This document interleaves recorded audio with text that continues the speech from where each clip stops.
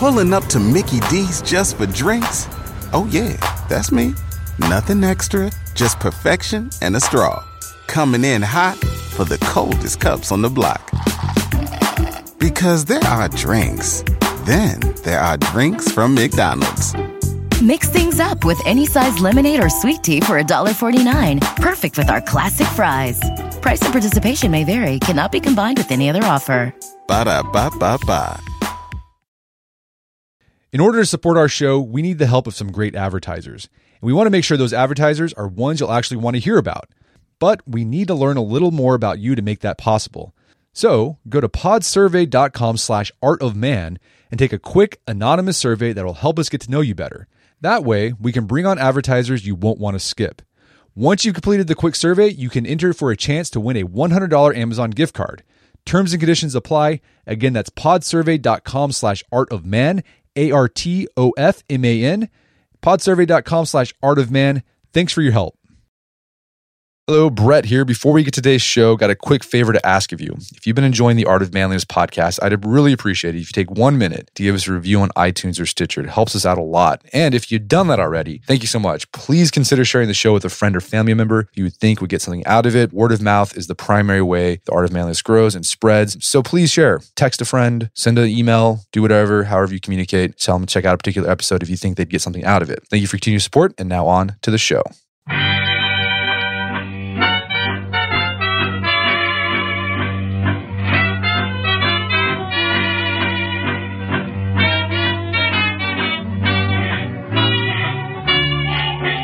Brett McKay here, and welcome to another edition of the Art of Manliness podcast. When it comes to fitness and nutrition, the nutrition part can cause a lot of confusion. There's so much information out there about which is the best diet to follow, and often that advice is contradictory. My guest today is here to clear up some of that confusion. His name is Robert Santana. He's a registered dietitian, a PhD candidate in nutrition and exercise science, a starting strength coach, and the nutrition coach at Starting Strength Online Coaching. Today on the show, we discuss all things diet and nutrition. We begin with a big picture overview of the three main macronutrients our body uses to function and the science of their effect on the body. Robert walks us through how our body partitions nutrients as we consume them and explains exactly how we get fat and how we store body fat. In the process, Robert debunks a lot of popular ideas people have about nutrition these days, like eating carbs makes you fat and eating fat is an easy way to lose body fat. In fact, he argues if you're trying to gain muscle mass and wanting to lose some body fat in the process, you might need to be eating more carbs than you are now. He then walks us through the science of fat loss and gives practical examples of what a diet needs to look like if you want to lose weight while also maintaining muscle. We also talk about how to gain weight that's more muscle than fat, and we end our conversation discussing my experience in cutting weight, what I eat from day to day, and why trying to get six-pack abs isn't necessarily a healthy goal. A lot of information here. Check out our show notes at aom.is/Santana, where you can find links to resources where you can delve deeper into this topic. And Robert joins me now via clearcast.io.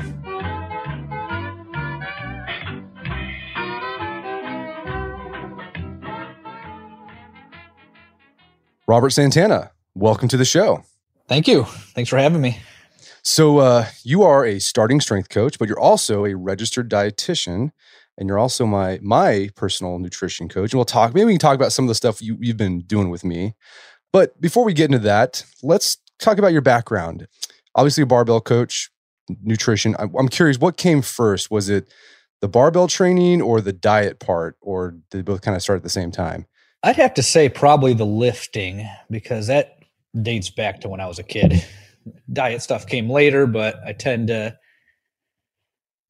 grasp the diet stuff a little bit easier. I think it took me longer to really get a handle on the training. And then now, I mean, you've continued, besides being a registered dietitian, you've continued your education. You're getting your PhD, correct, in nutrition science? That is correct. The degree is actually kind of interesting. It's interdisciplinary, so it's in exercise and nutritional sciences. So I've been spending time in both areas. I've taken some nutrition classes. I've taken some exercise classes. I've helped with nutrition study. I'm currently running an exercise study. So I got my head in all of it right now. Is there something you've been focusing on in particular? My dissertation project is focusing on the effects of weightlifting, essentially, on arterial stiffness. So basically how lifting affects your arteries, for, the layman's version of that. Okay, well, let's get into like nutrition, because I think, like in my experience, I think this is how the same for a lot of people. I mean, you said nutrition came easy to you, but I think for a lot of people, like nutrition is like the hardest or most confusing part of health, because there's so much information out there and it's constantly changing, right? We'll talk about this, like, one time it's like, hey, carbs are great, you got a carbo load. Like, no, carbs are evil. You need to do paleo or Atkins or something. It's always changing. Let's talk big picture first, and then we'll let that guide the rest of the discussion. When it comes to nutrition and performance, you're primarily focusing on, the big macronutrients, which is protein, carbs, and fat. Let's walk through what does each one of these macronutrients do for us physiologically and in terms of performance. Sure, of course. So protein is the one most lifters are familiar with, and that's because you think about protein, you think about muscle. So muscles are comprised of proteins, but when you're trying to build muscle, you have to break them down so that they can build up larger. And the way that happens is you start adding more muscle proteins, and that's going to require additional protein than somebody who's basically sedentary. So when you want to think of protein, you want to think of recovery. You want to think of basically building body protein. So to take that a step further is we're not just talking about muscle. We're talking about hair, skin, nails. All that is driven by your protein intake. So you'll find that with like elderly individuals, for instance, if they're not eating enough protein, they tend to, their skin gets brittle, their hair gets brittle. They also get weaker for reasons that most of my clientele would understand. And simply by giving them more protein, you'll tend to see that their hair will grow a little bit fuller, their nails will grow a little bit thicker, their skin will improve, etc. So proteins build things. That's how you want to think of protein. When it comes to carbs, that's your energy source. And this is where things get kind of funny with the information. Typically, we store about a good chunk of carbs as stored glucose. So you want to think of when you eat carbs, I'm going to store some of that in your muscles and in your liver, and that's called glycogen. Glycogen is your stored form of glucose. Now, to take that a step further, all carbs get converted into glucose. That's what they do. They get converted into glucose. And then a lot of that gets stored. So the average person who's 70 kilograms is going to have about 425 grams of glucose is stored as muscle glycogen. About roughly 75 grams is stored as liver glycogen. So that's pretty much the fate of carbs in terms of energy storage. Now, also, you got to put that in the context of activity, right? So carbs have a linear relationship with the intensity of an activity. So the more intense an activity is, basically the harder you're moving, the harder you're pushing, the faster you're running, the heavier you're lifting to a certain extent. And I'll go back to that. You're going to be using more carbs. So if you're going for a light jog, it's probably an even mix. And then as that pace gets faster and faster, you're going to rely more on carbohydrates. So you want to think, the harder the activity is that you're doing, the more carbohydrates you're typically going to need. In a lifting context, you have your three energy systems. You have your ATP phosphocreatine, and that's basically the system that's responsible for fast, rapid, explosive activities. So maybe your first rep on a set of 5, you're primarily using ATP and phosphocreatine. And then if you're doing a set of 8, 10, 12, you're going to start tapping into that muscle glycogen. And then once you start getting over 20 reps or you start doing aerobic exercise, now you're in oxidative metabolism. So you're going to be using a good mix of fat and carbs. But at least in the beginning, it starts with ATP phosphocreatine, then transitions over into glucose in the form of glycogen. You need carbohydrates essentially to perform in any sport. It's not just lifting. If you're a runner, you're going to need carbohydrates. If you're a cyclist, you're going to need them. If you're a weightlifter, if you're a football player. And it's because the activity is more intense than resting. Now, that doesn't mean that when you're resting, you're burning 100% fat. And I'll go to fat next. But basically, when you're resting and you're on a mixed diet, you're going to get an even mix of both. You're going to be burning fat and carbs. In general, as activity becomes more intense, you rely more on carbs. That leaves me with fat. So what is fat used for? Well, it's used for a lot of things. So we have these things in our bodies called membranes. And those membranes are found in all of our cells. And the integrity of those membranes rely on fat. Fat forms a lot of those membranes. Number 2, we have certain vitamins that require fat for absorption. So you have your vitamin A, your vitamin D, your vitamin E, and your vitamin K. Those are your fat-soluble vitamins. You have to consume fat in order to absorb those. So That's number 2. And then number 3, this is fat's primary storage. And, the most popular among most people is you store it as energy. Fat's your energy depot.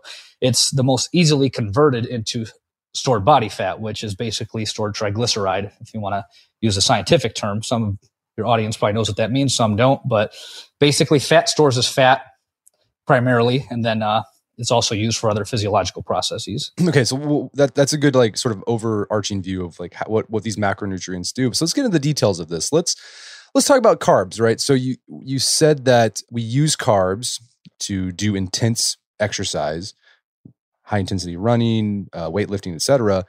Let's say when you consume carbs, how does our body figure out when to partition carbs to stored glycogen, or when to use those carbs you consumed immediately for energy use? Does that make sense?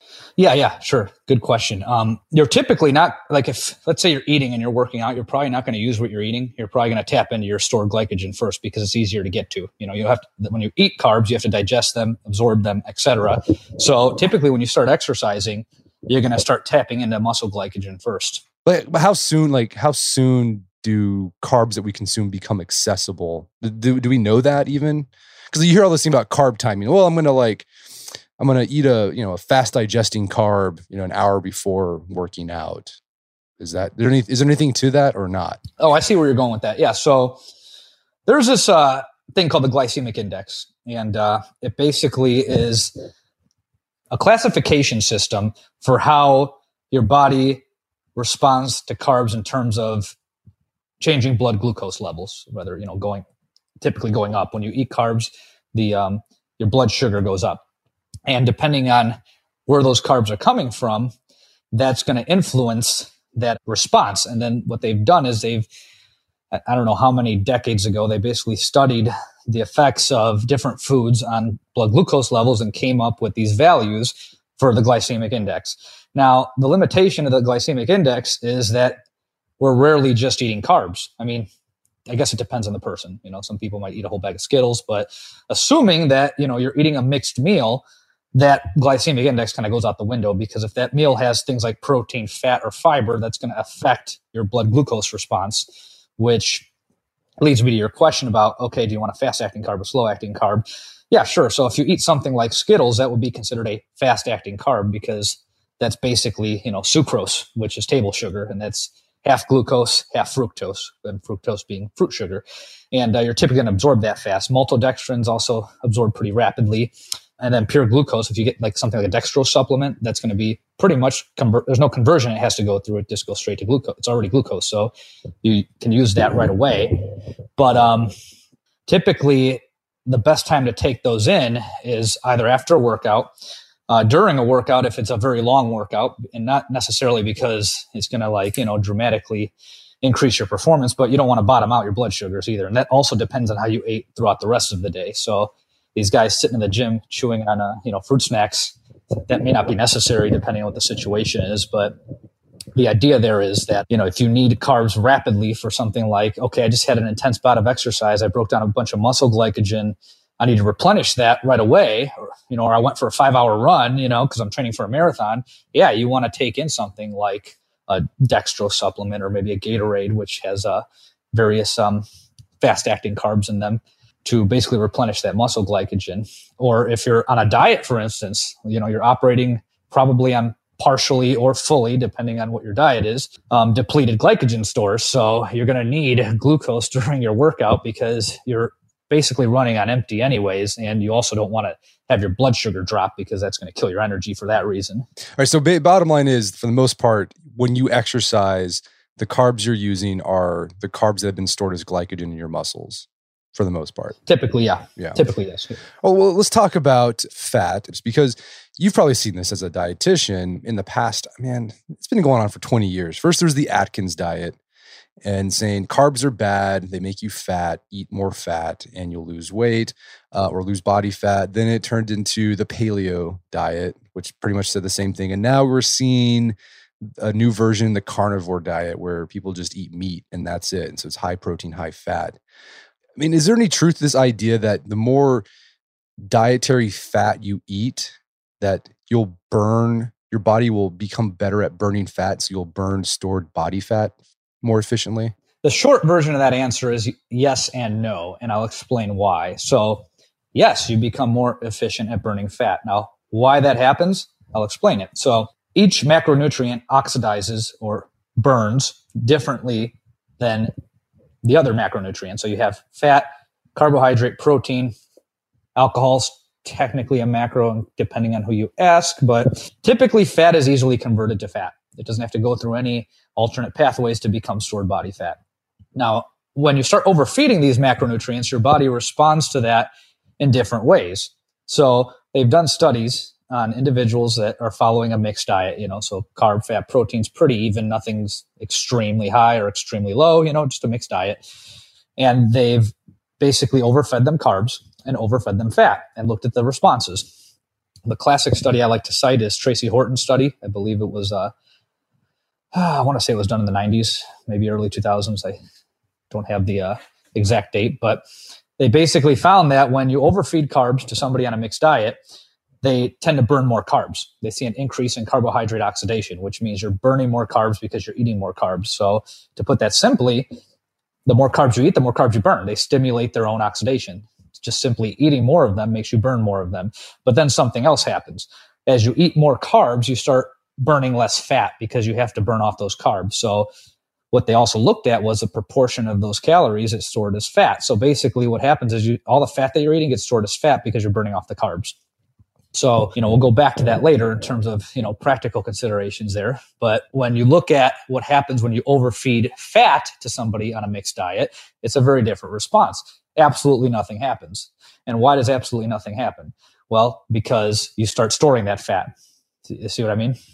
Fat does not stimulate its own oxidation. It just gets stored because that's the preferential fate of dietary fat. So now your question's in regards to, well, you become a better fat burner if you're on a low fat diet or a low carb diet. So just think about what we just talked about. If you eat more carbs, you burn more carbs. So what if you restrict carbs down close to zero? Nobody's going to actually eat zero, but let's say you're eating 20 carbs a day. The opposite happens. You become less efficient at burning carbs because you're not eating them, right? And carbs stimulate their own oxidation. So your ability to burn carbs decreases. What ends up happening is you become a better fat burner. Your fat oxidation goes up, and now you're eating a bunch of fat to, compensate the calories you need. What happens there is you become more efficient at burning dietary fat. So this is what people forget. Physical activity and exercise and even lifting, the way we lift for a couple hours a day, a few times a week, assuming that you're not a professional athlete who's, putting in an 8-hour day of physical activity, and you're just, you're a recreational person that lifts 1 to 3 hours a day, depending on how into the activity they are, you're typically not really burning that many calories performing physical activity, So like these people that are on the treadmills, trying to sweat and run for an hour at get their heart rate racing. I mean, you're talking about what, 400 calories extra a day? That's another, meal depending on the person and what they like to eat. But we're not talking about, hey, we're doubling your caloric expenditure by running for an hour, or, we're just roasting away fat by doing the linear progression. That's not what's happening. Physical activity probably accounts for, or exercise, I should say, accounts for, roughly 15% of what you expend as energy. So that means you have another 85% there that goes to basically you just being alive, So I said, what, about 15% for exercise, maybe 20 if you're, an enthusiast and really going at it.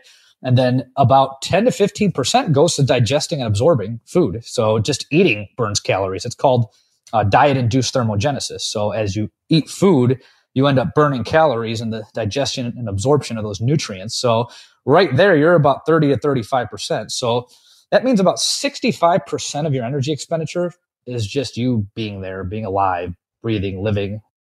Well, so, okay, there's a lot to unpack there. So I want to point out there, what you just said there is if you eat lower carb, you become less efficient at oxidizing carbs. And if you eat higher fat and to make up those calories you're not consuming from carbs, you become more efficient at burning dietary fat. So you don't become more efficient at stored fat. So the fat that's around, that causes love handles and everyone's trying to get rid of, right? That doesn't become more efficient. No, that is determined primarily by your resting metabolic rate. So, but I mean, you see like these amazing like before and after pictures of people like, oh, this is me before paleo and before I was eating carbs. Here's me after I went to a low carb, high fat diet and I lost a lot of body fat. So like what's going on there? If it's not that they became more efficient at burning stored fat, why did they lose the body fat? So the last thing I said was it depends on your resting metabolic rate. What I mean by that is you need to expend a certain number of calories over what you're burning, right? So the classic rule is 3,500 calories. If you subtract 500 calories a day for 7 days, that's 3,500 calories. It's 1 pound of fat. You lose a pound of fat a week. Actually, that's not 100% accurate because there's variability there in terms of how much of a calorie restriction is necessary to lose a pound of fat. That varies between individuals. But let's just go with that rule for the sake of explaining this. So if your resting metabolic rate, let's say you burn 1,500 calories a day. Let's not even talk about resting. Let's talk about everything you do, exercise, living, eating, etc. You're burning 1,500 calories a day. And let's say you need to subtract 500 to lose a pound. You need to subtract 1,000 to lose 2 pounds. You need to subtract. So basically you're eating 0 calories to lose 3 pounds a week. Nobody's going to do that. So there's a math problem there if you think about it, right? You have to subtract a certain number of calories. And unless you're burning 6,000 calories at rest, most humans aren't going to lose more than a pound or 2 a week just because of the math there. So let's tie it back to your question about what's going on here, where they're eating keto or they're doing low carb and they're losing fat. Well, that's because fat loss, the loss of stored body fat is driven by being in a negative energy balance. That means the calories you take in are less than the calories you put out. And that doesn't matter if it's low carb or low fat or low protein or high protein. If you're expending X amount of calories and you're eating less than that, you're going to lose body fat regardless of how you break down those nutrients. Now, there's one caveat there. If you're trying to skew your weight loss towards body fat and away from muscle mass, that's where you have to keep the protein high. Gotcha. And lift, obviously. Right. So what you're saying there is that your body only dips into those fat stores, right? And we're talking like love handles, the thing that makes you doughy, only when there's a caloric deficit. That's at that point when it will start burning that, and you start losing body fat. That's 100% correct. Okay. And so, I mean, I guess that's why the paleo diet works. It's not that, there's something magical about eating fat. It's just that when you eat paleo, you probably tend to consume less calories because, you're eating a lot of protein and fat, which are filling. And so you're not hungry all the time. And so you just eat fewer calories. Pretty much, yeah. When you're on a high protein, high fat diet, you tend to, those two macronutrients are more satiating than carbs. So if you eat a lot of fat, a lot of protein, you tend to be fuller. It's hard to overeat calories for a lot of people. Now, there's some people with very slow metabolic rates that don't lose on those diets either. Nobody ever talks about them. Right. Yeah. So what causes that slow metabolic rate? Is it genetic or is it environmental? Do we know? For the most part, it's genetic, but also and this doesn't apply to everyone. Everything is genetic to some extent, to a large extent, actually, And if you gain and lose weight a bunch of times, your metabolic rate tends to adapt to that by lowering. So if you are an obese person and you just starve yourself and lose 50 pounds and regain the 50 pounds, your metabolic rate may be slower than it was before you initially lost the 50 pounds, even though you weigh the same. Weight cycling plays into it, but primarily let's assume that that's not a factor. It's driven by genetics. Some people are going to burn 5,000 calories at rest. Some people are going to burn 1,200 calories at rest. And that's just the name of the game. Pick better parents. Right. Well, what happens when let's talk about what happens when you burn fat? Because as you said, I think a lot of people, they get on the treadmill and they think I'm sweating out the fat or I'm breathing. Like, what happens to the fat cell do they disappear? Do they shrink? What happens there? Well, that's a good question. So the fat cell is 87% triglyceride, and that's what you're using as energy. So 87% of that fat cell is triglyceride. The other 13% is your cellular machinery, and you can't burn that off. That's part of your body, that gets, dies and gets replaced. So, there's been confusion about that on the starting strength boards. These guys are citing studies and not really interpreting the data correctly, but every cell in your body turns over. That means it dies and gets replaced with a new one. But fat cells they're not an exception to that rule. You're turning them over, but you're not going to lose more fat cells than you're replacing. It's typically a 1-to-1 ratio. So when you're losing body fat, those fat cells are getting emptied essentially, but they're not actually losing the fat cells. the strength con, you mentioned this kind of talk about this interesting study. I think you actually talked about this at Starting Strength Coach Association meeting about body fat and how like generally, so there's a 1-to-1 ratio, right? So a fat cell turns over, it dies or whatever, and then it's replaced by a new fat cell.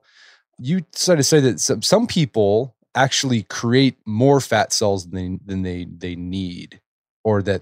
And that, so even if they like make those fat cells shrink, right, by tapping into those stored fat storage, like they're not going to get much skinnier because they've got more fat cells than they had when they were, born or when they were a kid. The total number of fat cells a human has is determined primarily by genetics. And then, there's data suggesting that, environmental stuff can influence that as well. So typically when you're born, you're probably adding most of your fat cells in that first year of life. You're proliferating them at a very rapid rate. And that continues all the way to about 20 years of age. You're adding new fat cells and they're expanding to some extent. After about age 20, early adulthood, it's believed that stops happening. And any increase in fat mass is due to an increase in fat cell size, not fat cell number. There's some data out there suggesting that some people might be able to add more fat cells and expand them at the same time. So this is probably like your 600-pound person. How does that happen? So there might be some genetic things going on there that may be causing that person to add fat cells as an adult, but we don't know that for sure. Generally, for most people that are not your 600-pound person, you're typically getting an increase in fat cell size. So to put that into context, when you're trying to lose weight, they did this was a hot topic in the late 60s, early to mid 70s. They did a lot of studies on fat cells, and they were doing adipose tissue biopsies where they, took a piece of fat out of the person and, determined their fat cell size, fat cell number, and saw how they responded to different things, primarily diet. So there was one in particular that comes to mind where they got a group of women, and this wasn't the best research design. So I'm not saying that, this is fact, but they had a group of women back in the 70s. They told them, all right, lose as much weight as you can on any diet you want, and then come back to us when you can't lose anymore. So they basically had everybody diet to a plateau. And then they took a sample of their fat cell before and after. And what they found was that there was a trend towards a measure of about 0.0 micrograms in weight, and nobody got below that. So there's, the theory is that there's a certain size at which the fat cell cannot get any smaller, that when it empties out, it's roughly about 0.4 micrograms. Now, again, this is not a fact based on this study, but, it gives us some idea of what tends to happen for at least, a group of people. So maybe some person might be able to get lower than that. Well, so what? The point is that there was no indication that fat cell number decreased in these individuals. Okay. So I guess the big takeaway from this then is when you're exercising, you're not burning fat, probably. You have to be in a caloric deficit to lose body fat. And there might be a certain point, like there's a fat cell can only shrink so small, and that's about as low as it can get. And then some people, like the 600-pound person, they've probably had an increase in number of fat cells and an increase in the size of those fat cells. And it's probably going to be really hard for them to lose body fat. Most likely, yes. Okay. Well, let's talk about, the other thing, we've had people on the podcast discussing, endurance athletes, particularly talking about the wonders of, low carb, high fat diets. And they talk about ketones and like how they're like this, like clean source of energy that, allows you to run forever and, you think clear or whatever. So like for those who aren't familiar, what are ketones and how does that power the body in just day-to-day living or even say strenuous exercise? Well, sure. So ketones. So when you're on a mixed diet, you're primarily operating on carbs. The brain's preferred fuel are carbs because fat's a big, large molecule. It can't get up there. Your brain can't effectively use it. When you restrict carbohydrates and now you're relying on fat as an energy source, because you can't use fat, your body starts releasing these substances called ketones. And that's what you start using for energies. And basically, it's the best way to explain these is ketones are a collection of fuels that your liver uses, and your liver manufactures it. So your liver makes these ketone bodies, and your brain is able to use that for energy when you're deprived of glucose. So let's say you're on a low carb diet and you're at like 20 grams a day.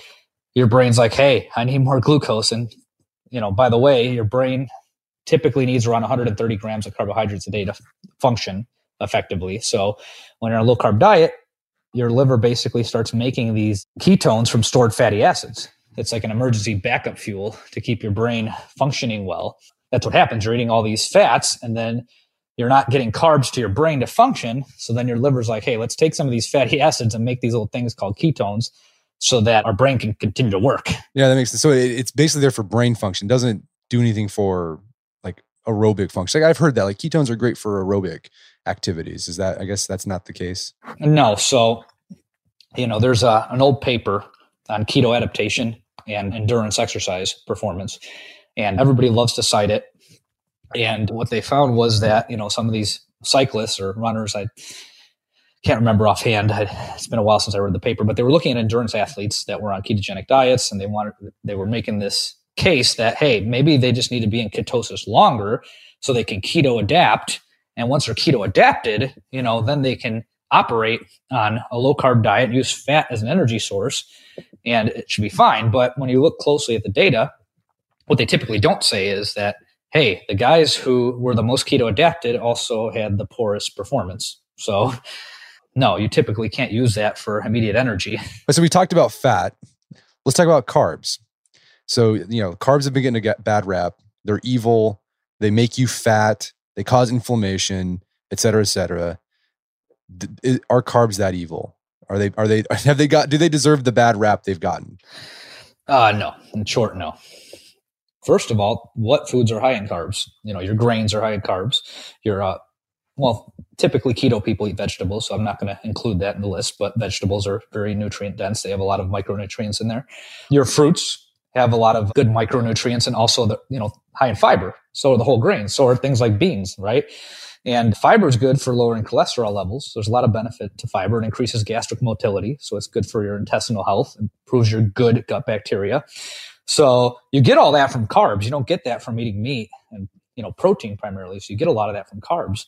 And depending on your carb sources, some of them enhance absorption of certain nutrients better than others, Yeah, that makes sense. All right. So carbs help with vitamin, just like fat. Fat helps with vitamin absorption. We need that for vitamin D, vitamin A.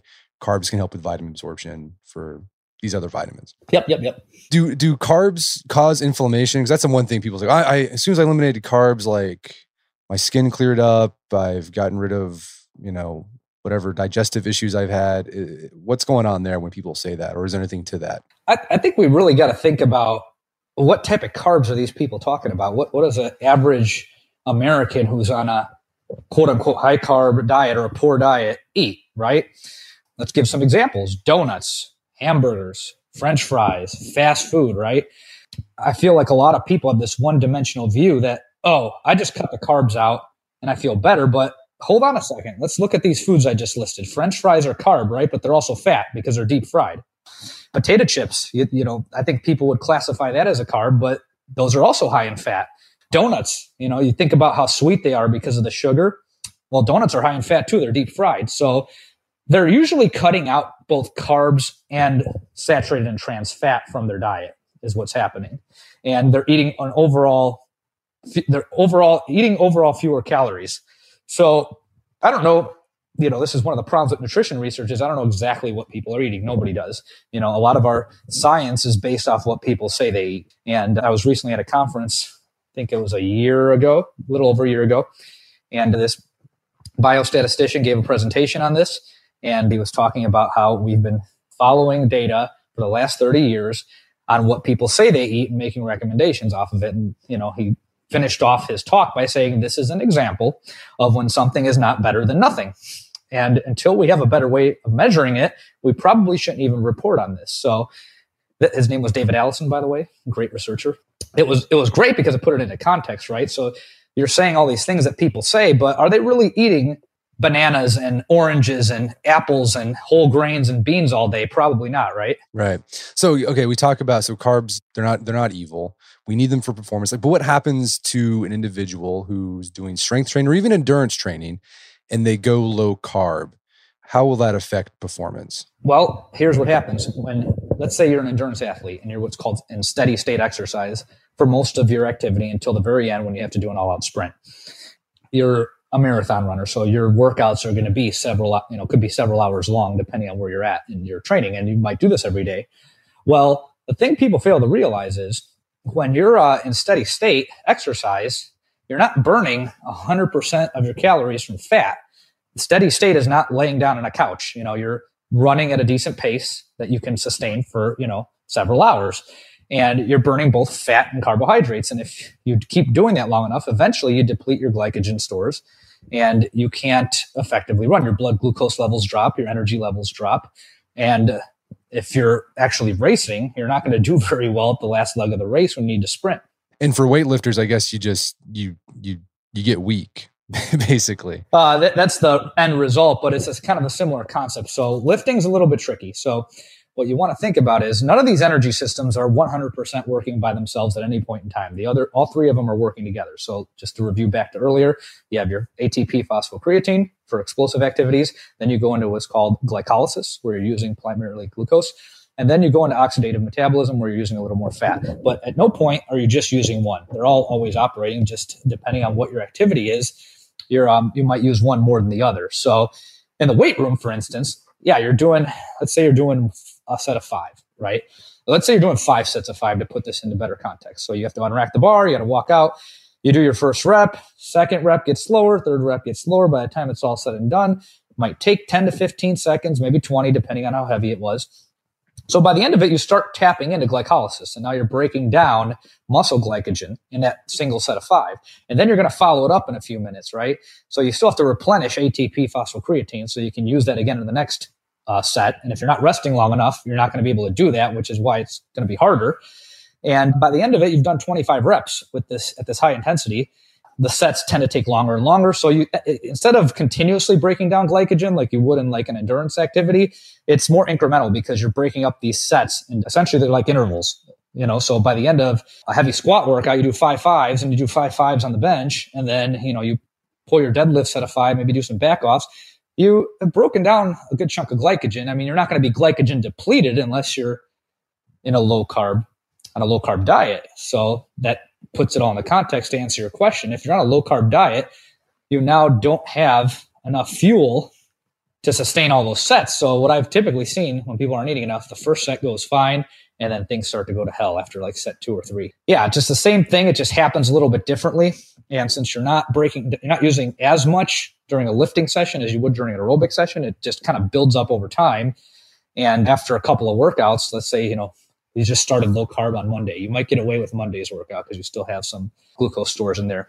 Maybe Tuesday, you're going to break down some more. By workout 3, you're just, like you said, you're going to feel like crap because you can't power through it, and then you're in a negative energy balance too. So you're not producing as much ATP either because of overall calories. Oh, so that's okay. You mentioned ATP. I want to go there. So how does our body create more ATP? Is that where creatine comes into play? Creatine and ATP are 2 separate things. So ATP is your body's energy source.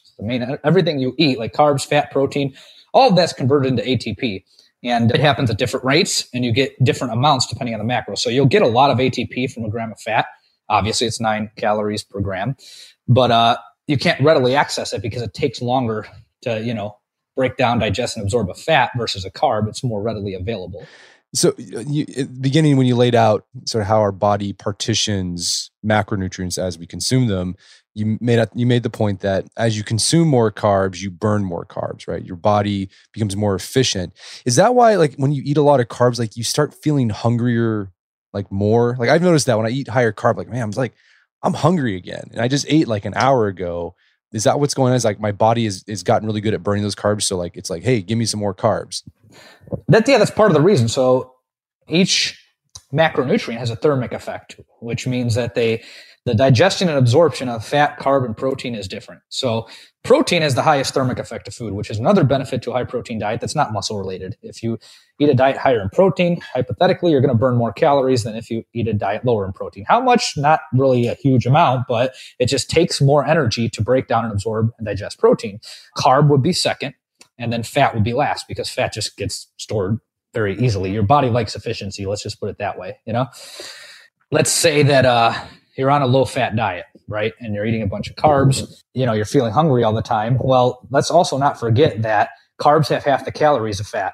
So you have to eat twice the amount of food in terms of volume, food weight, to get that number of calories. So to give you an example, there's a 2001 study by a scientist named David Jenkins, and they were looking at the effects of very high fiber diets on cholesterol levels. So it wasn't a weight loss study or anything. But what was cool about this study was, they fed the people, they had them stay there overnight. And actually, I'm not sure if they stayed overnight or if they just prepared the food and they picked it up, but they provided these people with the food. The interesting thing about it was they reported the grams, the weight in grams of each item that they gave the person on the menu. And they had two groups. One group ate 100% of their carbs from starch, and one group ate 100% of their carbs from fruits and vegetables. The group that ate 100% of their carbs from fruits and vegetables, they were on a 2,700 calorie diet. I believe 60% of it was carbohydrate, roughly 20% of it was fat, and then about 15 to 20% protein, just ballpark figures. And it was 2,700 calorie diet. So now let's think about this. 65% of that 2,700 calories is going to come from carbohydrates, and those carbohydrates have to be 100% from fruits and vegetables, because that was the treatment condition. So if you do the math on that, that's 405 carbs, only fruits and vegetables. So try to picture what that looks like. Yeah, it looks like a big giant salad bowl. Yeah, so they actually, when you total up the weight of all the food items on that menu, it was 11 pounds of food. And needless to say, their bowel movements did change. If we eat more carbs, become more efficient at burning them. Like, at what point is like too many carbs too much, and then your body starts storing that as fat? So the term for that is de novo lipogenesis. And that basically means when you're converting a macronutrient that's not fat into stored body fat. And it's a metabolically inefficient process, which means that your body doesn't like to do it. And you have to overfeed carbs while keeping fat low to theoretically pull this off. So let's say that you're on a 20 gram of fat diet, right? And you're trying to get fat from eating carbs, because this would be the best way to do it, right? If you're not getting enough fat in, you can't store it. So let's try to think about what that looks like. 20 grams of fat and 500 carbs. So that's 2,000 calories from carbs, right? And you're probably getting protein in there too. I don't think it's going to be tough to accomplish, but to better answer that question, they've published papers on this, and it's the estimated number, I believe, is 125 to 175% of the calories you need, your total daily calories, to achieve that. So, and then you also you got to factor in fat too, because you're going to store the fat first. So let's say you burn 2,000 calories. That means you have to eat 2,000 calories in carb, right? So that's about 500 calories or 500 carbohydrates that you have to eat. And then you're also going to store the fat first, right? So let's say you drop your fat to 20. So you store those first 20 grams, and then you have to eat basically pounds upon pounds of food to accomplish what you're talking about. And I think in the study where they were able to induce it, I think it took that many carbs. So let's say like 500 to 600 carbs. And I don't remember what the fat intake was. And it was like a fraction of a pound of fat came from the carbohydrates based on what they were using to measure it. Okay, so one thing I want to point out with what you just said about fat gain, when you consume, you only gain fat whenever, make sure I'm getting this right. You only gain fat when you eat a caloric surplus, and it's that fat that you've eaten will be converted into stored body fat first. Is that how it works? Yeah. So pretty much, first and foremost, you have to be eating over maintenance for this to happen. You have to be in a caloric surplus to induce fat gain. So assuming that you're eating more energy than you're expending, the first thing that's going to happen is whatever fat calories you're taking in, that's going to go to your stored fat first before you do any type of de novo lipogenesis. And again, you have to eat a lot of carbs or a lot of protein theoretically to induce that. But let's just assume you're a typical American on a high fat, high carb diet. You're eating, 300-400 carbs a day and 200 grams of fat. You're going to store the fat first, and then that's going to accumulate over time. All right. So like the takeaway there then is like people get fat, not because of carbs probably. It's probably they're eating like fatty carbs. They're eating, like you said, hamburgers, pizza, ding dongs, whatever. Like it's like carbs that are like, I think you've said this phrase, they're fortified with fat. Yeah, essentially, yeah. I say that our American diet is very much fortified with fat. The easiest way to essentially get fat, if your goal was to, gain body fat, would be on a high carb, high fat diet, because what do we know now? You're going to burn off the carbs, you're going to store the fat. So if you're eating a high carb, high fat diet, you're on the fast track to, gaining a bunch of body fat. That's why Oreos are so lovely for that, What about protein? Does protein ever get converted to fat, or is that same thing with carbs? Like it's inefficient, so your body doesn't like to do it. Your body likes efficiency, but protein, good luck trying to eat that much. I mean, you'll be full before you're even a quarter of the way there. Right. And another thing I think it's so fascinating about the body is, like, again, it likes efficiency, and, it requires it requires glucose or glycogen to, to think and do these other functions. One of the things I've read in, like, sort of the high fat, low carb blogosphere books is that one problem some folks run into is they're eating a high fat, high protein diet, low carb, that, like, I guess the body can, like, convert protein into glycogen in some weird way. And so you end up, like, getting out of ketosis because you ate too much protein. Sure. So what you're talking about there is another fancy scientific term called gluconeogenesis. And that's basically where you're converting non-carbohydrate macronutrients into glucose. It can happen with fat too, although it's very hard to do. But it's when you're eating, let's say you're on a low carb diet that's high in fat, high in protein, and you're eating a ton of protein and you're not utilizing it, protein can be converted into glucose a lot easier than fat via this process. Your body likes efficiency. You know what I mean? So yes, that could happen. You can definitely start converting protein into glucose if your body needs it. That's why I notice some of these keto people, they'll restrict protein too and just try to get as much of it from fat as possible. Right. And then that's not good for gains. You need protein to build muscle, man. Absolutely. Right. So, okay. I mean, we've talked a lot, and this goes to show, like, why there's so much confusion about nutrition, because, like, it's a complex process going on. Not just a processes going on all at the same time. So let's recap some of this theoretical stuff, and then we can get into sort of the practical stuff. So I guess big takeaways that I got: we need protein, carbs, and fat for functioning. Carbs are good. We need carbs for high intensity exercise, thinking, like our brain requires it. The more carbs we eat, we get more efficient at carbs. Fat, like when we consume fat, like if we consume a lot of fat, we get better at burning that dietary fat, that fat we consume, not stored fat. As long as carbs are low, as long as carbs are kept low. As long as carbs are low. And the other takeaway is, if you want to lose weight, you have to be in a caloric deficit. That means you have to eat fewer calories than you are burning. Absolutely. Yep, that's correct. Okay, this is good. This is useful. So let's talk about, okay, how do we, knowing this and taking this and applying it to different, health goals that people might have. So, sort of broadly speaking, when you program nutrition for a client, what's your approach? Is it like counting calories, macros? Is it some sort of, like, zone body diet? Like, what's your big picture approach? Generally, this is going to depend on the person. So I like macros. I like meal plan, and it depends on who I'm working with. So if you have a guy, and this comes back to just being practical and individualizing your care. So if you have an individual who is on a pretty regimented schedule every single day and doesn't have much variation there, a meal plan tends to work good, And if you have somebody who is traveling all the time or works all day one day and then, has time spread out the next day, I like macros better, like total macros. But above all, basically the overarching theme is I like to figure out their macros first.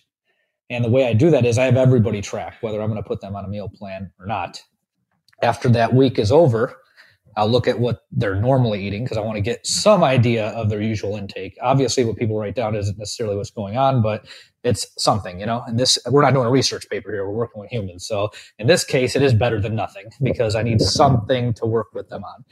And based on what they give me, then I'll reconfigure things. Typically, the average person, you're going to see high fat, high carb, low protein. And then you got to reconfigure those macros.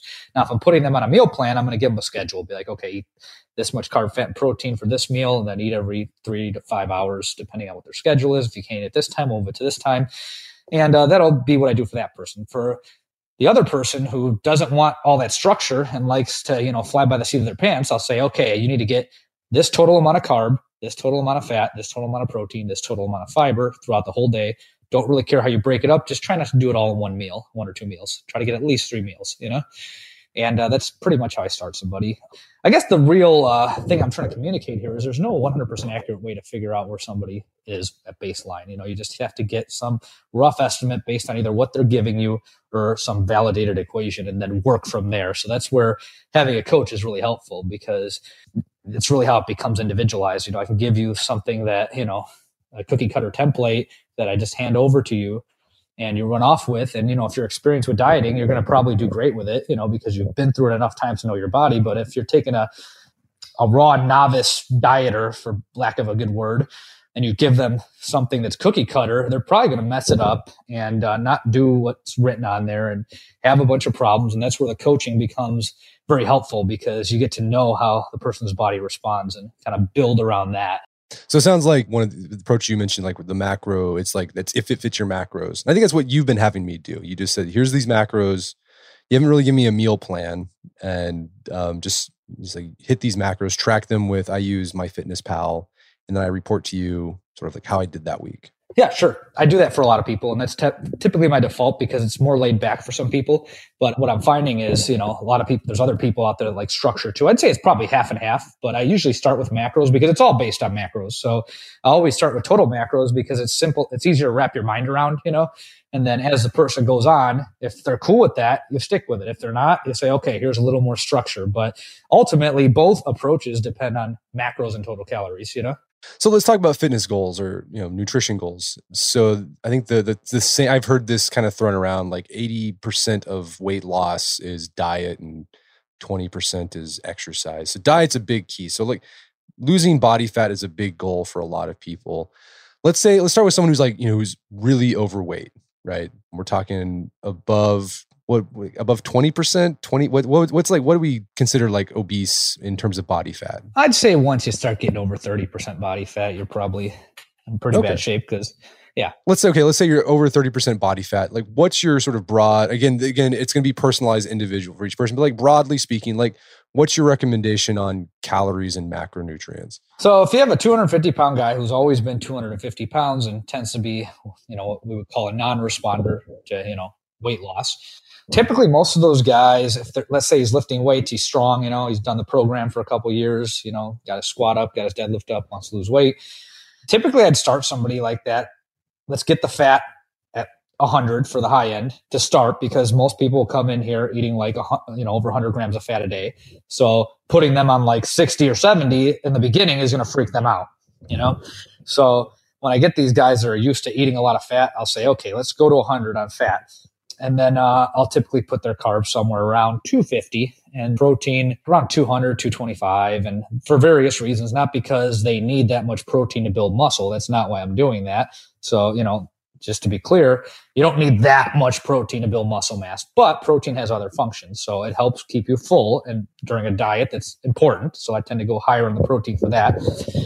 Two, it also helps with glycemic response. So it helps you get stable blood glucose and insulin levels. Okay. And how much weight should they be shooting for a week losing? Is it like 1 to 2 pounds? Yeah, typically 1 to 2 pounds. I mean, if they lose more and they're still able to train, I don't say, oh my God, let's eat more food. But if they lose more and they're getting gassed in their first week, then I say, okay, hold on, we need to eat a little bit more. Right. Okay. So it's going to be, you're going to also, because this is assuming that the person you're working with is also training with weights. And so you're also, not only are you taking into account, okay, we want to lose weight, lose body fat, but we also want to make sure your performance stays good as well. Yeah. And that's where the term, I love this term, well-balanced diet. That's where that becomes more important when you're dealing with an athlete or somebody who is doing some sort of intense activity that they care about, that they want to preserve their function in. So the extreme diets don't tend to work on that front. So you have to keep the carbs high, reasonably high, so that you can still train. And you have to keep the protein at a certain level. And then that's where, the only one you have left is fat. And that's why we tend to gravitate towards low-fat diets for lifters, because it's not really contributing much to performance, if anything. So that's where we start to cut first. And I don't know if you've done both, I'm assuming, low carb and low fat, right? Right. With low carb, you're going to feel symptoms of weakness a lot faster than low fat. Right. No, yeah, I experienced that. I think before I started working with you, I did, when I first started training, I did high fat, low carb. So I thought I was going to lose some weight. And like, what ended up happening was I got really weak and I got fatter and I didn't feel good. And I told Matt, I was like, I need to not do this. I went to like a higher carb, lower fat and started feeling great. Lift started going up and I started losing weight, which was, I thought, really counterintuitive based on all the information I had been consuming for the past 5 years about how nutrition works and whatever. And I imagine as someone's losing weight, like I'm talking about our 250-pound guy, that as he loses weight, you also need to keep reducing calories to keep the weight loss going. Sure. Yeah, of course. So I think you experienced that, this past week. Eventually you get to a point where you can't lose more. And depending on how much weight you have to lose and who you are, you might start getting weaker, feeling like crap, etc. But the only way to continue driving additional weight loss is to cut back. And I take the approach I like to take is, let's say you got a guy who's 300 pounds and he loses the first 30 or 40 pounds, no problem. And then he's like, oh crap, I'm missing my bench press, feeling hungry all the time. I'm having dreams about food. And you're getting all these psychological symptoms that kind of, start arising. That's when I say, whoa, hold on, buddy. Let's put the brakes on. We're going to up your calories, get you into a maintenance phase, and just have you train for a while and not worry about fat loss. And from there, we'll do that. And then, after, depends on the person. I like 3 months. I find that some clients, they want to just go right back to it. So we'll do a month. But in a perfect world, I like 3 to 6 months because it gives you enough time away from dieting, allows you to eat, live a reasonably normal life for a while before you go right back to it. And so let's say, our 300-pound guy is 260 now. And then 6 months later, he's been training, got his strength back up a little bit. Now we're going to take him from 260 down to 220. And then at 230, he starts saying, oh, I'm hungry again, and this is happening. So I stop at 230 instead. I say, okay, we're not going to go to 220. We'll go to 230. And we'll stop again. And then maybe a few months down the line, try it a third time. And this approach seems to work in terms of, keeping the performance together during a period of fat loss. No, that's really interesting because I think when most people think fat loss, they think they're just going to do it in one fell swoop. Like I'm going to transfer, like, the headlines you see on the magazines that when you check out at the grocery store, lose 30 pounds of body fat in 2 months. Like, it sounds like that you don't do that because that could probably just destroy you psychologically. And also, it can hurt your training as well. Yeah. If you start losing it rapidly, first of all, it's going to mess with your head. You're going to have psychological problems that arise from that. 2, it's going to mess up your training. And 3, you're more likely to gain the weight back because you went on a severe, crazy restriction that you couldn't sustain, I imagine as you get lower in body fat, right? Let's say you're a guy, you're like in the 18% body fat range, right? So you're looking pretty jacked, but you're not shredded yet, right? And say like that's your goal. You want 6-pack abs. Does it get really hard to like lose, or I guess we're not losing, we're shrinking those fat cells? Does it become harder as you get lower in body fat? Yeah. The leaner you get, the harder your body fights back. And it's a survival mechanism there. And I'm always telling people this. I'm like, after a certain point, your body's going to fight back. And why does that happen? Because historically, we have mechanisms in place to protect us during times of famine. And one of those mechanisms is you store a bunch of body fat so that if there's no food available, you have some energy to use, right? Once you get to a certain point of fat loss and you're trying to get, jacked and tan, your body's like, well, hold on a second. That's my savings account. And you're trying to empty it out completely. I don't want to do that. And then you start getting, an upregulation of hunger hormones. So now you're hungry all the time. You're getting cravings. Your brain stops functioning correctly. Lose your sex drive. It's basically your body's way of saying, I'm not getting rid of this. You're not cleaning my bank account out. I mean, and we can talk about my experience working with you. So I started working with you, what 2 months ago? Yeah. 2 months ago. So before that time, I'd been Matt gave me, my barbell coach, starting strength coach, gave me general recommendations. I started working with you after I did the last meet in March in Wichita Falls. And before that time, I was eating like 350 grams of carbs, 220 grams of protein, and 70 grams of fat, 80 or 90 grams of fat. So it was about 3,500 to 3,600 calories. And I was doing that right before the meet because I was just like focusing on getting big and strong, right? I wanted to perform well. I weighed out at the meet at 219. So I just got under that cutoff on the weight. And I told Matt, it's like, you know what, and I got fat. I think my waist was up. I can't remember my initial measurement. I think it was like 37 inches when I reported to you the first time. Yeah, that sounds right. 36. Yeah. And I said, yeah, I want to take a break from this and maybe, trim down a bit. And so you gave me the recommendation. We went down to 2,500 calories about. So we were at 250 carbs, 250 protein. You increase the protein to help with that satiation. And we went 60 grams fat. Things were like, I was telling you, man, this is awesome. Like I was doing great, feeling great for the first, I would say 6 weeks. Performance really didn't suffer too much during training. But like this week, I think like I hit a wall. Yeah. I remember I sent you an email. I was like, dude, I'm hungry all the time. And it like got to the point, it was distracting. Like during my work, I couldn't get work done because I was just like, I'm hungry. I got to eat something. And I would go to bed hungry and I hated it. And I was like, but I made progress. Like I went from 37-inch waist. I think yesterday measured at 33 3/4 inch waist.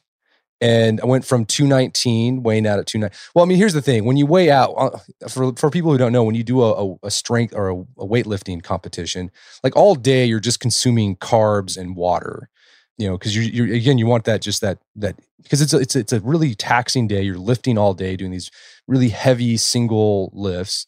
So you need that glucose to keep you powered so you don't bottom out. So yeah, you store a lot of water and glycogen. The next day I weighed 225 pounds. And then just going back to my normal diet, I went back to 219 because I shed all that water, right? Yeah. But yeah, so I went from 219 to 208, which is pretty, like in 2 months, I 8 pounds and lost about 4 inches on my waist. But and I was like, man, maybe I can go for like 6-pack. And then like this week I was like, no, it's not worth it. And I asked you, like, is this going to be like, is this going to get harder? And if so, like, I don't know if it's worth it. Right.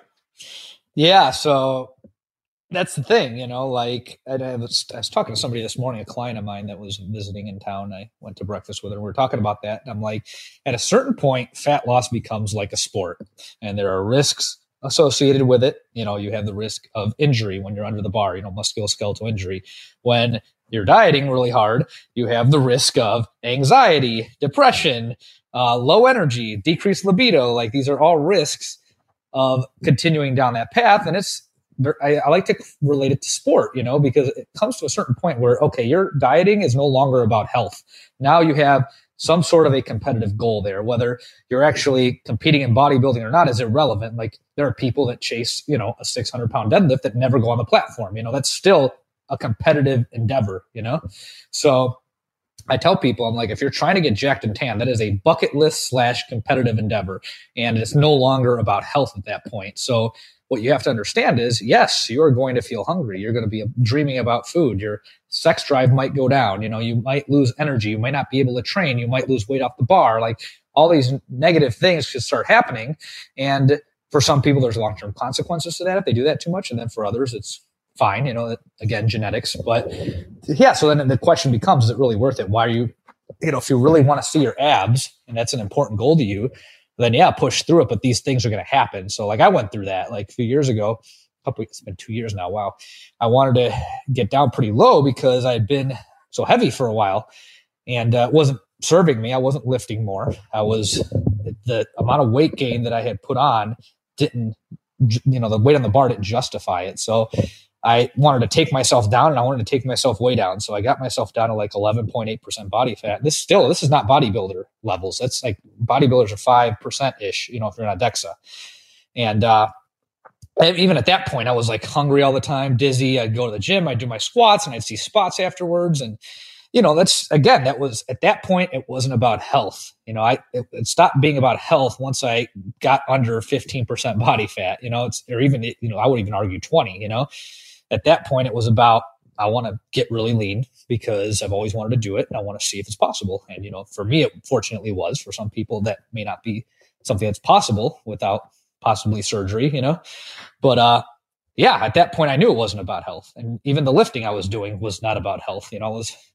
I'm not a very impressive lifter, but the amount that I lift is not necessary for me to be functional and healthy. I do that competitively in terms of I compete with myself on it. I want these PRs. I want these numbers. So the same thing goes for leanness. At a certain point, your leanness no longer becomes about health. And, you are putting your safety on the line to some extent. Right. So you have to decide if it's worth it. I decided it's not worth it. Right. I was like, yeah. I want to get that 600-pound deadlift, and I'm okay. Like, I'm healthy. I look good right now and I'm happy. And I'm just not shredded, but I'm okay with that. Right. Yeah. Yeah. No, so we've been talking losing weight. So I guess the thing is there. I like the big takeaway from there is that if your goal is to lose weight and maintain performance, whether it's you're an endurance athlete or a strength athlete, to do it in stages. Like, don't try to do it all in one fell swoop. Do it for 2 months, take a break for 3 months, then go at it again. Let's talk about gaining weight. There's some guys who are listening to this. They're like the stereotypical, Charles Atlas ad, like this, 90-pound weakling or whatever. Like, they get sand kicked. Like, they want to put on some mass and be bigger. But I've got friends who are like no matter how much they eat, like, I don't gain weight. So what's going on with those guys, and what do they need to do to gain weight? I guess I'll talk about what I did and how I apply this to other people. So, like I said, a couple years ago, I got myself down to like 11% body fat. I worked with Nick Shaw of Renaissance Periodization. He helped me with that. And then afterwards, I just kept training, went on my own, been kind of just doing my own thing with diet. And I kind of took that knowledge to kind of explain what I just did. Then later on, I was like, okay, I need to get stronger. My programming is all over the place. And then I hired Reynolds. And he started doing my strength coaching, and I just did my own thing with diet. And that's also when I sat in an obesity class here at ASU, which I recommend to anybody in the state of Arizona that, has access to ASU and can take a graduate level elective. There's this obesity and health class taught by Glenn Gaser. He's an obesity expert. And that's where I learned a lot of this stuff about nutrient oxidation. So as I'm sitting in that class, taking all this information in, I was like, okay, wait a minute. I'm like, I need to gain muscle mass, and I want to skew that weight gain towards muscular body weight and away from fat weight. So if eating more carbs causes you to burn more carbs and store less fat, then what if I just pull the fat back, ramp the carbs up, and just keep training? What would happen? So I tried that. I tried a very low fat diet initially. Reynolds thought I was insane because I got all the way down to 15 just to experiment. Didn't last very long, but I think the lowest I saw on my tracker was 15. And then I ramped my carbs up to 400. And seriously, it was like I took speed. The next time I lifted, my squat just got dramatically easier. It was awesome, So I kept doing that. And over time, this has been I've been with Matt for 16 months. Over time, I've gained about 13 pounds. And my deadlift went from 440 to 500. My squat went from 370 to 420. I don't care what Rip says. That's what I base my percentages off of. Yeah, 370 to 420. And my bench went from, I think, 269 to 291, and my press is back at 205. Although I had 211, I start to faint when I'm pressing. I can't figure out how to control that, but I faint halfway up, and I can't seem to lock anything out over 205 without passing out. So right now it's 205. Now to be clear on that, I had lifted I pressed 210 at 205 before. I benched 290 at 205 before, but these squat and deadlifts, these are big PRs. Like, I never hit that when I was fat. These happened when I was lean. And anyways, so my whole thing about it was, I'm like, okay, muscle takes a long time to gain. You don't gain it in a week or 2 weeks or even a month. I mean, in a month, probably you start building some muscle. And I've been trained because I've been lifting weights for almost 19 years, I think. I started in 1999. And I've been squatting and deadlifting. I've been squatting for about 16 years, and I've been deadlifting for about 5. I mean, I've always done the lifts that I've trained consistently are the squat and the bench and the pull up.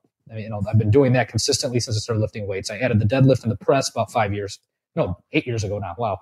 And so I bring all that up because I'm a trained lifter. I'm not a novice, So the more trained you become, the less muscle you're going to gain over time. Eventually, you stop gaining muscle mass, right? The way I looked at it was, I'm just going to train, focus on pushing my weight up on the bar. I'm not going to worry about my body weight. I'm going to let my body weight do what it does. I'm going to eat enough so that I'm getting through these workouts and setting new PRs. And the reason I say that is because what drives muscle gain? So like I always get these questions from guys saying, I want to mass. Can you give me a diet to mass? And I'm like, yeah, but what's your training looking like? I don't like giving people mass diets and I'm not coaching, because if you're not stimulating the muscle correctly, you're not going to gain muscle. No, it's like saying, okay, I'm going to give you a diet. You're going to follow it and gain muscle mass without lifting weights. I mean, the diet supplements the training. The training is the stimulus. So when I'm talking to guys about gaining weight, the first thing I say is either work with me or work with a strength coach that's competent, because the stimulus for building muscle is the strength training. You have to get stronger at it over time. So that gets into a whole nother, ball of wax when you're talking about programming. But my whole approach with it is, if you're performing more over time, let's say you're lifting more weight 6 months from now, for a set of 10, a set of 5, it really doesn't matter. I mean, the research says it. Us as coaches have seen it. If you train 8s and get stronger at 8s, you're going to get bigger muscles. If you train 5s and get stronger at 5s, you're going to get bigger muscles. If you do even 12s, you'll get bigger muscles, as long as you're improving within that rep range. The bottom line is the training stimulates the growth. Then you have to eat to facilitate that. So you got to figure, okay, if you're gaining 15 pounds in a month and you're a trained lifter like myself, I'd say probably 95% of that's going to be fat. So it's going to be slower. The more advanced you become, the slower the weight gain is going to be, and the less body weight you're going to gain as a trained lifter versus a novice. That guy gains 10 pounds in a month. Maybe half of that's muscle. Maybe gains 5 pounds of muscle in his first month. Or I should say lean mass is more like it, because a novice, they're going to increase blood volume. They're going to increase glycogen stores. That's going to increase their lean weight. They'll probably start building muscle around week 6, and then that'll continue over time. So in like a 3 to 6 month period, a novice might gain 5 to 10 pounds of muscle, depending on how well that person responds to strength training. To just tie it all together, the bottom line is your training must facilitate growth in order for the diet to be meaningfully effective. And I think a lot of times these guys who say they have a hard time gaining weight and they say they eat a lot, they probably don't actually eat a lot, because they're not tracking. They just think they do, but they really don't. With the guys that say they eat a lot, again, you're dealing with self-reported dietary intake. When something is not better than nothing. In this case, what I found, my cousin was one of these guys. I eat so much and I can't gain weight. He was like 6 foot, 150 pounds. And I got him up to 217. So that's an interesting thing happened there. Like we said, eventually you can't lose weight. There's a point where your body will stop gaining weight. And for him, it was 217. No matter how much he ate, he couldn't gain any more weight. And this guy was committed, man. But in the beginning, when I gave him recommendations on food, he gained like 20 pounds, I think, 25 pounds. He was like 180, maybe 185. And then he just started bitching that, it's too much food. I can't eat like this. And then we stopped talking for a couple months. He came back around and he's like, all right, I want to try and do this right. So I was like, okay. So it took this guy 555 or 575 carbs, 175 grams of fat, and I think 250 grams of protein for him to get his weight up to 218. And I mean, the guy did great. How many calories is that? That's like 4,000? I think he was like between 4 and 5. It was like creeping towards 5,000 calories a day. And wow. Yeah. And what that looked like was like, for instance, he's like, yeah, when I lift, he's like, I put a cup of sugar in my protein shake, because he needs all these carbs. And he puts a cup of sugar in his protein shake. And then he was eating like a loaf of bread, a pound of beef, a quart of milk, and a bunch of, those breakfast potatoes. And that was a meal for him.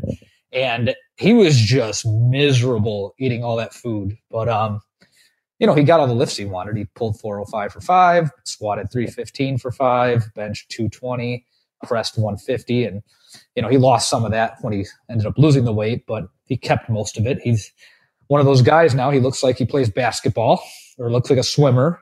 But then when he starts loading the bar up, people stare at him because he doesn't look like somebody that can, squat close to 400 pounds, So yeah, there's some nice takeaways there. Some other brass tack things that I've learned from you that I think people might find useful. So we talked about carbs. You don't just want to eat like fast burning carbs, like bread and grain. Like you want to eat carbs that have fiber. And for me, you have me set at 40 grams of fiber a day, which when I first saw that, I was like, that's hard because like most food doesn't have a lot of fiber in it, right? You look at the the breakdown in the bag is like 3 grams of fiber, 2 grams of fiber.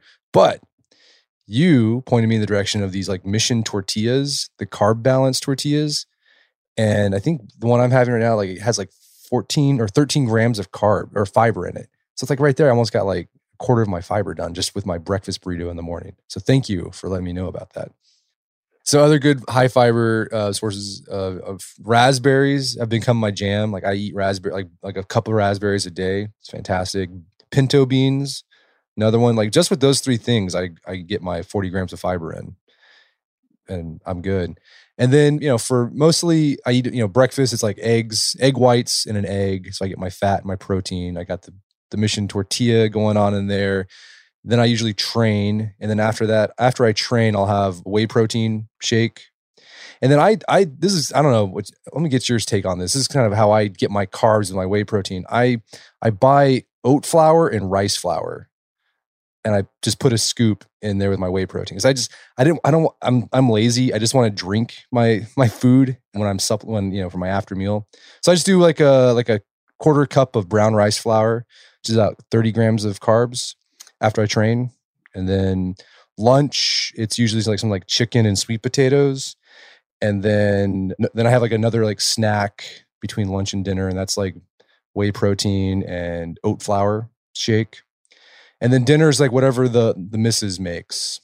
And then I just adjust based on whatever the macro recommendations you've given me. But the other thing I like about, if it fits your macros is the flexibility. Because like, if I know I'm going to go out to like last week, I went out to Texas Roadhouse for dinner with some friends. I was like, man, that's going to be a big giant calorie bomb. I kind of just didn't really eat during the day and just saved everything for that big meal. And I was fine. I didn't like gain a ton of weight. I mean, I did gain a lot of weight because like there's a lot of sodium. So you have a lot of, I guess you retain a lot of water, but like it didn't do a lot of damage to my diet. Yeah. I mean, that's pretty much how it goes. It's just water weight. And if your calories are where they need to be, then you're not going to, gain a bunch of fat from that. Well, did you have something else you want to say? Were you going to hit on something else about if it fits your macros or any other brass tacks advice? Yeah. So if it fits your macros, what I like about that is, and the way I do it, as you just said, 40 grams of fiber. If you're eating 40 grams of fiber, it is not the if it fits your macros you see on Instagram where people are eating a bunch of pizza and crap and saying, oh, it fits my macros. It's not what we're doing here. So I just want to... I hate that. Yeah. I think that like does such a big disservice to people because you see all these like super fit people like eating donuts. Like they're like jacked, and like regular people see like, oh, I can eat donuts and look like that too. It's like, well, probably not. Yeah, exactly. And that's the problem with it. It's kind of misleading. And then you also don't know what these people are really doing. They're putting one picture up saying that they're doing this. And it's like, are they really doing this? So it kind of creates a false image of what that is. The purpose if it fits your macros is to allow flexibility and not demonize food so that, okay, you're eating a healthy diet most of the time, but you want to go eat crap. It's okay. It's not going to kill your gains. Just, play it smart, balance it out kind of like you would, your money. I always, use the analogy that, your food is like a checking account. You have so much you can spend, and once you go over, you're going to be in a bad place. So that's kind of how I look at it with that. The other pet peeve that I've been having lately that I meant to bring up earlier is just this idea that the way that weight loss has been prescribed to people is similar to that you would prescribe to a bodybuilder. The expectation is that, hey, you're supposed to lose for 3 months every single week, and that's a successful diet. And it's like, well, no, that's what a competitor does. The average person who has kids, a job, all these other responsibilities, travels, has a lot of friends that come over as a social life, that person may not lose every week. It may take 6, 9 months, maybe a year because of interruptions in the routine, one of the things I find myself talking about a lot lately and is really important is I tell people, yeah, it's kind of like the, starting strength linear progression, in an ideal situation, you have an 18-year-old kid who plays video games all day, lives with mom and has unlimited access to food. Yeah, he might LP for 3 months straight, add weight to the bar every time, not get hurt and have a successful linear progression. But for most of us, and Rip writes it in the book, you'll have a few good months, then, life will get in the way, stress, injuries, death in the family, and you'll have to reset, start over. And by the end of it, it's been 9, 10 months, because of all these things. Well, the same applies to diet. You're going to have people that come over and want to eat out, and you're not going to lose weight that week, because you have low calorie needs, and the food that you're eating out has almost your entire day's worth in a plate, but you want to eat that, and that's okay. You're just not going to lose that week. Next week will be better. Maybe that'll happen for 3 weeks in a row before you get into a rhythm for another 3 weeks. So as long as the overall trend is down, just like, when you're lifting, the overall trend is up for the weight on the bar, you're in good shape. But I think that we shouldn't be telling people that a successful weight loss looks like that of a competitor. Yeah, I think that, and I guess that it's an important part of your job as a dietitian, not only like a scientist, right, where you're prescribing, macronutrients based on, science, right? The theory that we talked about at the beginning, but like you're also a psychologist in a lot of ways, right? Because you have to help them manage expectations and then help them realize it's okay if you didn't lose your pound this week. We'll get it again next week. Yeah. That's good. Yeah, I think that's good advice for everybody. I know when I started working with you, that was the first thing you told me. It's like, hey, but I know you want to like look jacked, but I just want to let you know that it's not going to be linear. It's going to go fluctuate up and down. And you have to be okay with that. And like, that was actually really helpful because it prevented me from getting frustrated early on and just being like, okay, it's okay. As long as the trend is down, I'm good. Yeah. Well, hey, Robert, this has been a great conversation. Where can people go to learn more about your work? I imagine you've got some stuff up on startingstrength.com. I am all over the place. So I am at startingstrength.com. I moderate the nutrition forum, so you can find information about me there. I run nutrition at Starting Strength Online Coaching, so you can find me there. I have my own website, weightsandplates.com. You can find me there. Everywhere and anywhere. Hopefully get some scientific journals out soon. Right. Well, hey, Robert, this has been a great conversation. Thanks for your time. It's been a pleasure. Yep. Thank you, sir. My guest today was Robert Santana. He's the nutrition coach at Starting Strength Online Coaching. You also find more information about his work at startingstrength.com. Also check out our show notes at aom.is/Santana, where you can find links to resources where you can delve deeper into this topic.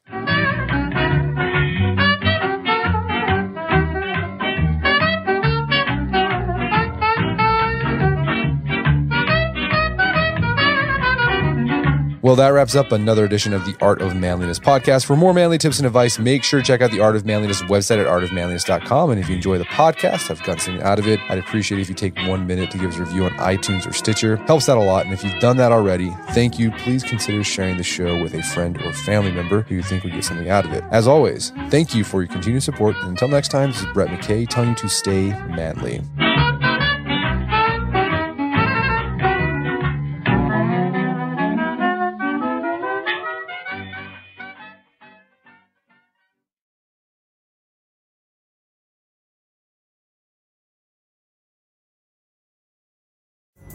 Pulling up to Mickey D's just for drinks? Oh yeah, that's me. Nothing extra, just perfection and a straw. Coming in hot for the coldest cups on the block. Because there are drinks. Then there are drinks from McDonald's. Mix things up with any size lemonade or sweet tea for $1.49. Perfect with our classic fries. Price and participation may vary. Cannot be combined with any other offer. Ba-da-ba-ba-ba.